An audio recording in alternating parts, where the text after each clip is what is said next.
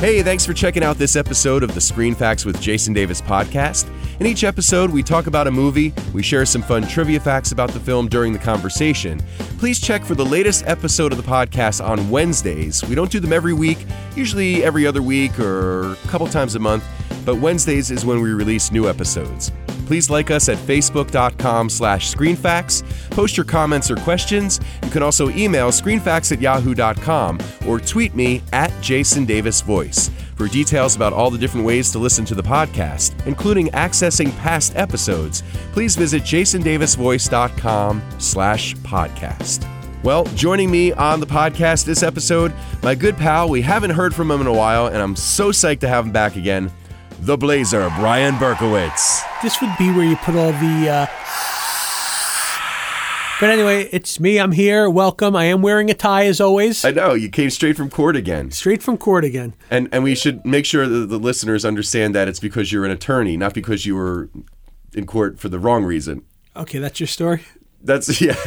All right, it's true. But I'm glad to be here today. It works out well. I do a night court on occasional Wednesday. Pop down here. We record Screen Facts. It's great to have you back. I haven't seen you in a while, and it's always fun to get together. Yeah, no, it's exciting. I was looking forward to it all day. So I'm ready to rock if you're ready to rock. I'm ready to rock. Now, Blazer, we're going to talk about a movie that just turned 20 last year. This is a chick flick disguised as a dude's movie. You think? Sort of. I'm not sure if I agree with that. It's probably an interesting movie for two guys to be talking about, though, right? It is, except, you got to look at it, though. It's got sports. Mm-hmm. It's got some sex in it. Right. It's a good movie. Yeah, it's really good. No, it's actually a really good movie. I don't know if I say chick flick. That being said, though, this might be the quintessential defining romantic comedy if you want to look at it that way. I mean, how quotable it is and everything. I mean, this movie is a great movie and turned out 20 years later to be timeless because it fires on so many different levels. Absolutely. The movie that we're going to discuss today is Jerry Maguire, released December 13th, 1996, starring Tom Cruise, Cuba Gooding Jr., Renee Zellweger, Kelly Preston, Jerry O'Connell, and I believe this was the first time I had seen Jerry O'Connell since Stand By Me. Do you know why Jerry O'Connell is so special to me? No. Oh, that's very interesting. My wife pointed it out as I was driving over here. Jerry O'Connell was in one of my favorite TV shows ever.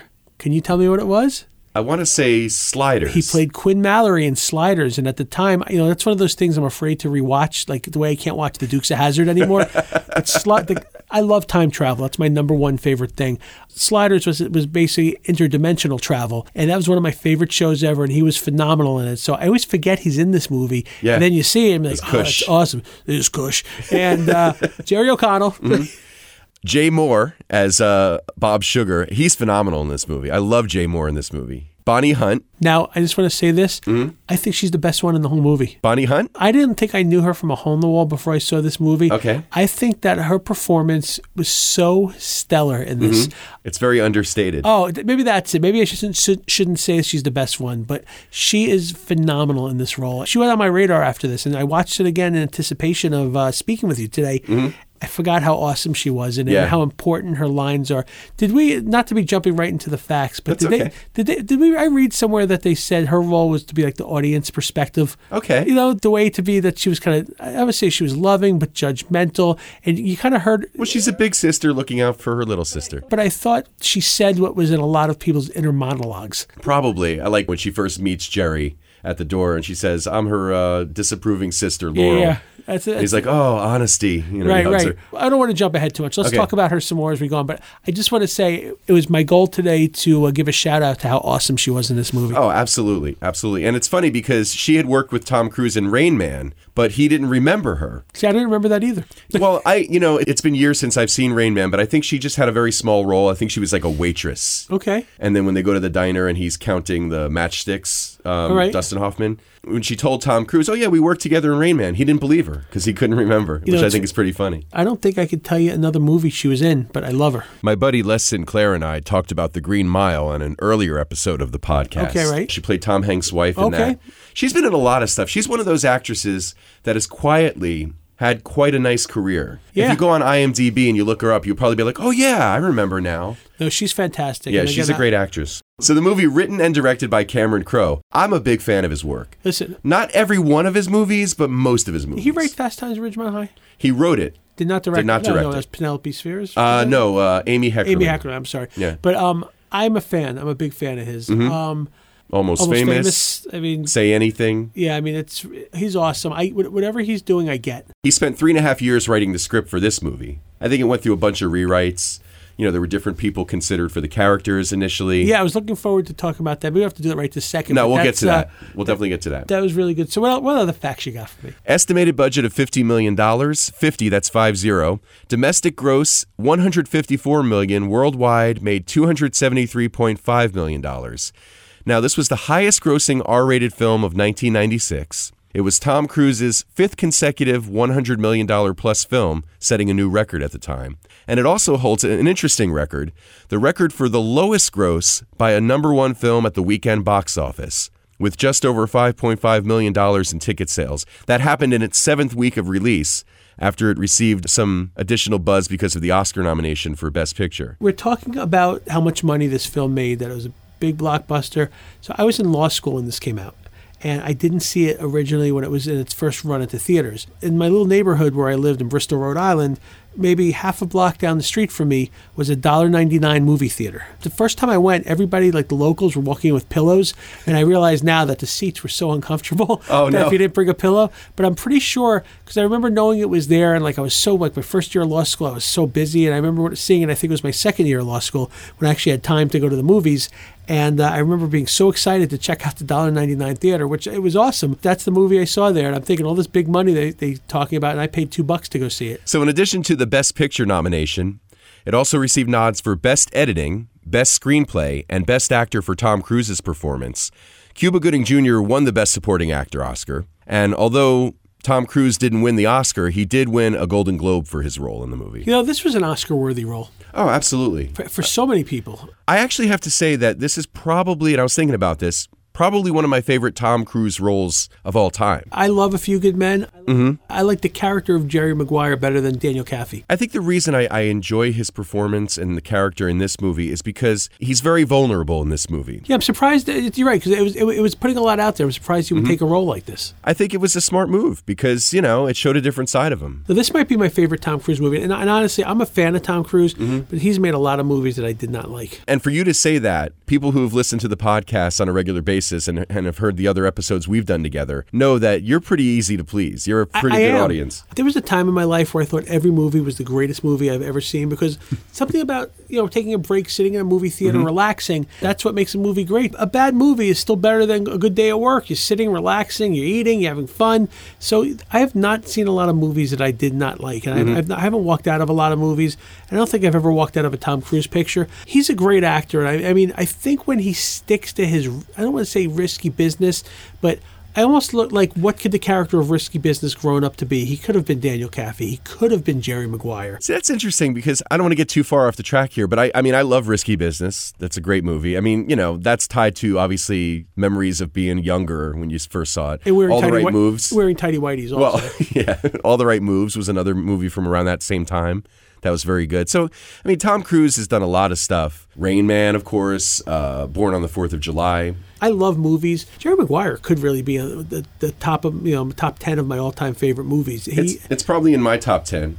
It's depending on my mood. Yeah, no, but I mean, I was, you know, it was one of these things. Watching it in anticipation of speaking with you again, it was almost like familiar and warm and friendly. It was like seeing old friends in it. I know it sounds a little weird, but those are characters you'd like to know what they're up to. Yeah, I was really looking forward to watching it again for the podcast. So yeah, and I really enjoyed seeing it. It's funny because Sue, she doesn't really like Tom Cruise. Ever since the whole thing where he criticized Brooke Shields for taking postpartum medication and all that, he's been on our shit list pretty much. And I totally get that because the whole Scientology thing, I think, makes a lot of people uncomfortable. And I completely detach myself from it because, you know, if I look too deep under anything, you're going to be disappointed. I completely forgot about the Scientology. I forgot about the jumping on the couch with Oprah. I forgot about criticizing Brooke Shields because I'm so focused on the movie. But you're right. Those are things that could turn a lot of people off. For what it's worth, I heard Jay Moore's podcast.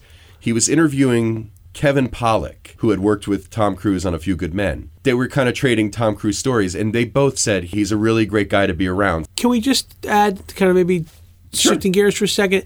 Jay Moore was phenomenal in this, right? Oh, I loved him in this movie. Like, I don't know who could have played that better than him. There were other people considered, and we'll talk about that. Cuba Gooding Jr. was incredible in this. Oh, so good. It makes so much sense that he won an Academy Award. So this story it's not a true story, but it is based on real people. Okay. Which I think is kind of interesting. They say that it's based on a real-life agent, Lee Steinberg, who actually has a cameo in the film, too. At the end of the movie when, spoiler alert, when Troy Aikman is... Right, when Tidwell's being interviewed, right? Yeah. He plays Troy Aikman's agent, who I think he was actually his agent in real life, too, at the time. Okay, very cool. The inspiration for Bob Sugar's character is supposedly Agent Drew Rosenhaus and Steinberg's ex-partner David Dunn. Dunn supposedly tried to lure away many of Steinberg's clients. So these people were based on real people, but they were probably dramatized. It's kind of like on Entourage, Ari Gold's character is Ari Emanuel's. Right. So it makes sense. I mean, there's got to be something to inspire you. Yeah, sure. This movie has just so many great scenes, great parts, great secondary characters. Like I love Todd Luiso, I think is the actor's name. He plays, is it Chad? Oh, the au pair? Yeah. Right, very good. We're going to learn about jazz. He was just a great character. It was really so subtle, almost like Gunther from Friends. Yeah, we talked about him, Tim and I talked about him on the High Fidelity podcast because he was in that movie too. Yeah. And he plays a very similar character, that very awkward kind of, introvert sort of. Very, like almost like a stoner, but not. I have to also give it up to Regina King in this. Oh, fantastic. She was... Who, by the way, was actually pregnant during filming. Yes, and truthfully, because she was incapable of bullshit because she's pregnant. Right, that's right. No, she was great. She was another one. I'm not saying that she had to get an Oscar for it, but that was a hell of a performance. I think I read somewhere they said that when Cuba Gooding Jr. is walking around his house and he peeks into his brother TP's room and they have the Janet Jackson poster up there. Yeah. And I guess Janet Jackson was up for the role also. Oh, interesting. Of his wife. And they said, I think the two of them were in Poetic Justice together, yes. Janet Jackson and Regina King. And Regina King beat her out for the role. And again, I don't know who could have been better. And I'm really into this TV show, This Is Us. Okay. And I kept... A lot of people are. I've never watched. It's outstanding. That's what I hear. It's great television. But I kept thinking, why do I know that term, This Is Us? Why do I know that term, This Is Us? Okay. And if you remember when they get the crappy offer and she's talking to him, what do I do? And she says, This Is Us. Mm-hmm. And you are a strong, powerful black man. Yeah, and he was, man. He was. But I'm saying, that was where I heard the term This Is Us from. So be interesting if that, because this is an influential movie in pop culture. So, absolutely. Who knows? Maybe someone was inspired by that. I think the whole dynamic of how he's trying to land Cush, the hotshot kid coming out of college as a rookie, and he's a big deal. And what an asshole Jeff Bridges was, the father, huh? Yeah, his word is strong as oak, right? Yeah, right. Your word is strong as oak. Yeah, when he says, you were walking around with that black fella. And he was a racist. Yeah, absolutely. Awful. He made it so easy to hate him. Yeah, I mean, but the whole thing that he really does care about Rod as a client. Right. Not just because he's his only client, but when he says, oh, you're loving me now, aren't you, Jerry? Yeah. Yes. Yeah, I'm loving you. The Cush character was great and everything, but Jerry O'Connell played an asshole also. He was a little bit, surf or ski. Yeah, and that's the other thing, like I said, my only real experience with him as an actor was as the little fat kid in Stand By Me. Oh, yeah. And he grows up into this adult, and he's in great shape. He looks like an athlete, and he's playing a role that's completely different from what the kid was, this awkward kid. Now he's this, this jock that's kind of arrogant and everything else. So that's a good testament to his ability as an actor. And by the way, I've seen Jerry O'Connell in interviews. He's pretty dorky. I don't mean that in a bad way. He's very, he seems like a pretty kind of awkward, silly guy. Let's talk about Renee Zellweger. Is that how you pronounce her name? Renee Zellweger, yeah. Zellweger. So she was incredible in this movie. Yeah, and also not the first choice. It was kind of a breakout role for her. She had done other stuff before this. Empire Records was a movie that she had done. Great movie. I like Empire Records a lot, actually. Yeah, and she'd done some other stuff, too. But this was the movie that I think really kind of put her on the map. This made her a star. This A-listed her. I mean, she did, absolutely. She got a lot of roles after this. Without this, I'm sure she would have been Bridget Jones, all this other stuff. I mean, but this was a career-defining role of a lifetime. Oh, and she's great in the movie. And I think they said Winona Ryder was cast in it. When the script was written, she was the original person that it was written for. As long as we're going to discuss some of the other people that were considered for roles. So, yeah. That's my favorite part of the podcast, by the way. It's, not every movie has this information. audition, but this one, there were a ton of people considered for all the different roles. So let's run down really quick. All right, go ahead. I'm all ears. So Jamie Foxx auditioned for the Rod Tidwell role, and Damon Wayans was considered for the role as well,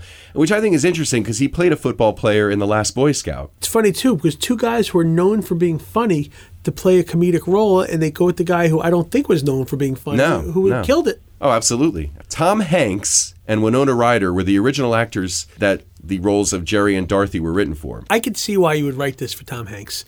This nice guy. This also could have been a stepping stone from Sleepless in Seattle. That predated this, right? Sleepless in Seattle. Yeah, like by a couple, 2 years. I want to say. I'm going to say that though, or You Got Mail. Yeah. But my point is that he would be the right guy for that. I'm not saying for the movie, but if you were thinking about it at the time, like the sort of everyday guy. Boom, boom, it just seems like it would be a natural progression. I'm glad they didn't go with him. I mean, Tom Hanks could probably play anything in terms of his acting skill, but would he look the part? Would he, because I think the thing about Jerry Maguire, the role, there's a lot of layers to the role, but for the most part, I think he kind of has to look a little bit like a hot shot, and, she's like, the character of Dorothy is swooning over him. Right.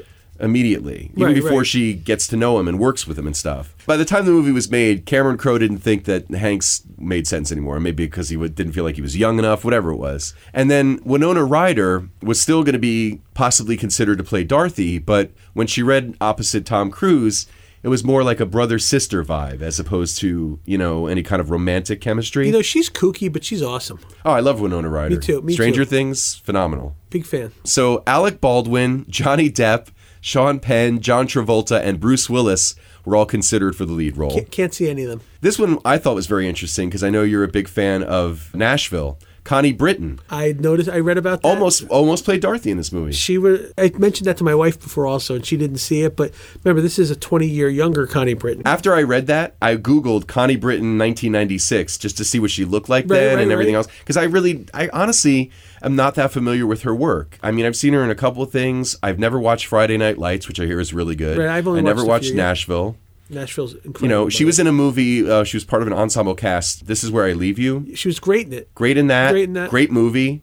But I don't really know a lot of her work, and I don't know what her history as an actress was in 1996. She could have been as, I don't want to say a nobody, but as non-well-known as Renee Zellweger. Thank you. Actually, it's funny because they said that it was really close. I mean, It was like almost last minute that they gave the part to Zellweger. So, but boy, they knocked it out of the park with that. Oh, no doubt. I mean, she's impossible to not like in this movie, as far as I'm concerned. Well, who else were they considering for her? For the role of Dorothy. Wait, when you say Dorothy, do you mean Dorothy?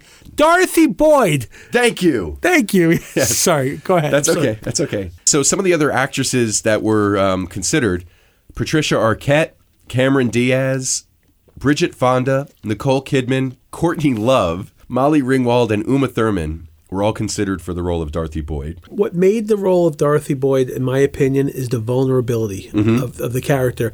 And I don't know how any of them would have played it off. The thing about Renee Zellweger, too, she's cute and sort of adorable. And some of the other actresses that I just mentioned are almost maybe too glamorous. What made her attractive and sexy and great in this was her vulnerability. And I don't know if you can go backwards on it, because the other ones might have played up the sexuality, would have had to tone it down for this. And I think Connie Britton was also at that time like that. I could see Connie Britton, and I'm a huge fan of her, but I could see that. Interestingly, Jennifer Connelly and Meg Ryan were offered the role of Avery, but both turned it down. Meg Ryan as Avery, I'm not seeing at all. That's completely... And I think Kelly Preston nailed it. She was great in the role. But that's the thing. Again, Kelly Preston, that role, I think you have to be... Side boob also. Yes. Sorry. But yeah, I mean, I think the character of Avery has to be this kind of strong... She punches him out. Yeah, confident... The thing about Meg Ryan is, like, she had been in so many romantic comedies where she, again, was the vulnerable, cute one. I love Meg Ryan, don't get me wrong, but she's not a bombshell type, and I think that's what you needed for Avery. I love Kelly Preston. I have a million great things to say about Another her. Scientologist. Right. But I have to say this, and I'm going to say it's good acting because her character was an asshole. I mean, absolutely. A horrible human being. Yeah. Right? Which, I made it up the mountain in this amount of time. I can make this work. I can make this work. Right. Who said anything about me being a loser, right? Yeah. How have we talked about this movie without talking about Jonathan Lipnicki? Oh, my God. How have we even gotten this far on it? He's, I think in this movie, the right amount of like a really good kid actor and just cute. Oh, yeah, he was great in it. Did they say one of the scenes, was it the let's go to the zoo thing? Was that completely ad-libbed? Yeah, the first time that they're talking, when when he says, let's go to the zoo. Fucking zoo's closed, Ray. Closed, Ray. You said fuck. I won't tell, right? Yeah, exactly. Gotta go, my mom's coming. Yeah, that's a great scene. But yeah, totally ad-libbed. Cameron Crowe wanted to, kind of create a genuine feel for the scene. So he didn't write any dialogue. So, what you're seeing is just kind of happening. No, it was a good. They also said that he came onto the set saying the human head weighs 8 pounds, so they put it into the movie. Yeah, which I think is also great. It's unfortunate that his career didn't really explode after this either, right? I mean, it's... He did some stuff after this. He probably got some big money roles based upon this. So he got a couple of kid movies like Stuart Little and stuff. Right, the movie with the vampire, like Vampire Dog or something. Yeah. I forgot he was in Stuart Little. That was a good movie. It's always a tough transition to be a high-profile kid actor, and then as you grow up and you kind of go through an awkward teenage phase, maybe. Look at Macaulay Culkin. He never really had a career as an adult. No, it's unfortunate because you watch Home Alone. I've been watching that with my kids like over the holidays. We watch it. It's a good movies. Yeah, absolutely. He was great. And he was a great little, Uncle Buck. He's great in. But yeah, so Jonathan Lipnicki. In fact, I read that he had a really rough go. He suffers from depression. He got ridiculed by classmates in middle school. How does it feel to be a has-been? That kind of stuff. He was sensational in this movie, as good as anybody else in the movie. Absolutely. Fantastic. And I felt that they filmed him at some very interesting angles also in the movie, which I thought was pretty cool. And the other good thing was he was the same height as Tom Cruise, which helped also. That's funny. Actually, I'm wrong. He's probably a little taller. Oh, my God. I remember seeing an interview with Nicole Kidman after they split up. Right. And she said, this is great. I can wear heels again. Because she never wore heels because she's taller than him. Yeah, that's... I forgot they were married. That's right. Yeah. There was like the big couple, right? They were for a while, yeah. So go ahead. I'm sorry. It's okay. No problem. So Show Me the Money and You Had Me at Hello are in the AFI's top 100 movie quotes at numbers 25 and 52, respectively. So when Dorothy and Ray drop off Jerry at the airport and they see the family saying goodbye, the people that played the family were actually the stand-ins for Tom Cruise, Renee Zellweger, and Jonathan Lipnicki in the film. Right, you got to see Dorothy and Ray looking at that family like, yeah. It was sad. When she gives that speech to her sister about she was married and had a guy who didn't treat her so nice and he died. It was kind of sad. Like and then she said that I've had 3 lovers in 4 years. And every one of them placed a distant second to a bath and a book. And what else did she say? She said that everyone's being a man. I'm trying to raise a man. It was just good. She's a good mom. The scene where he hugs Jerry and then he kisses Jerry and she gets all emotional.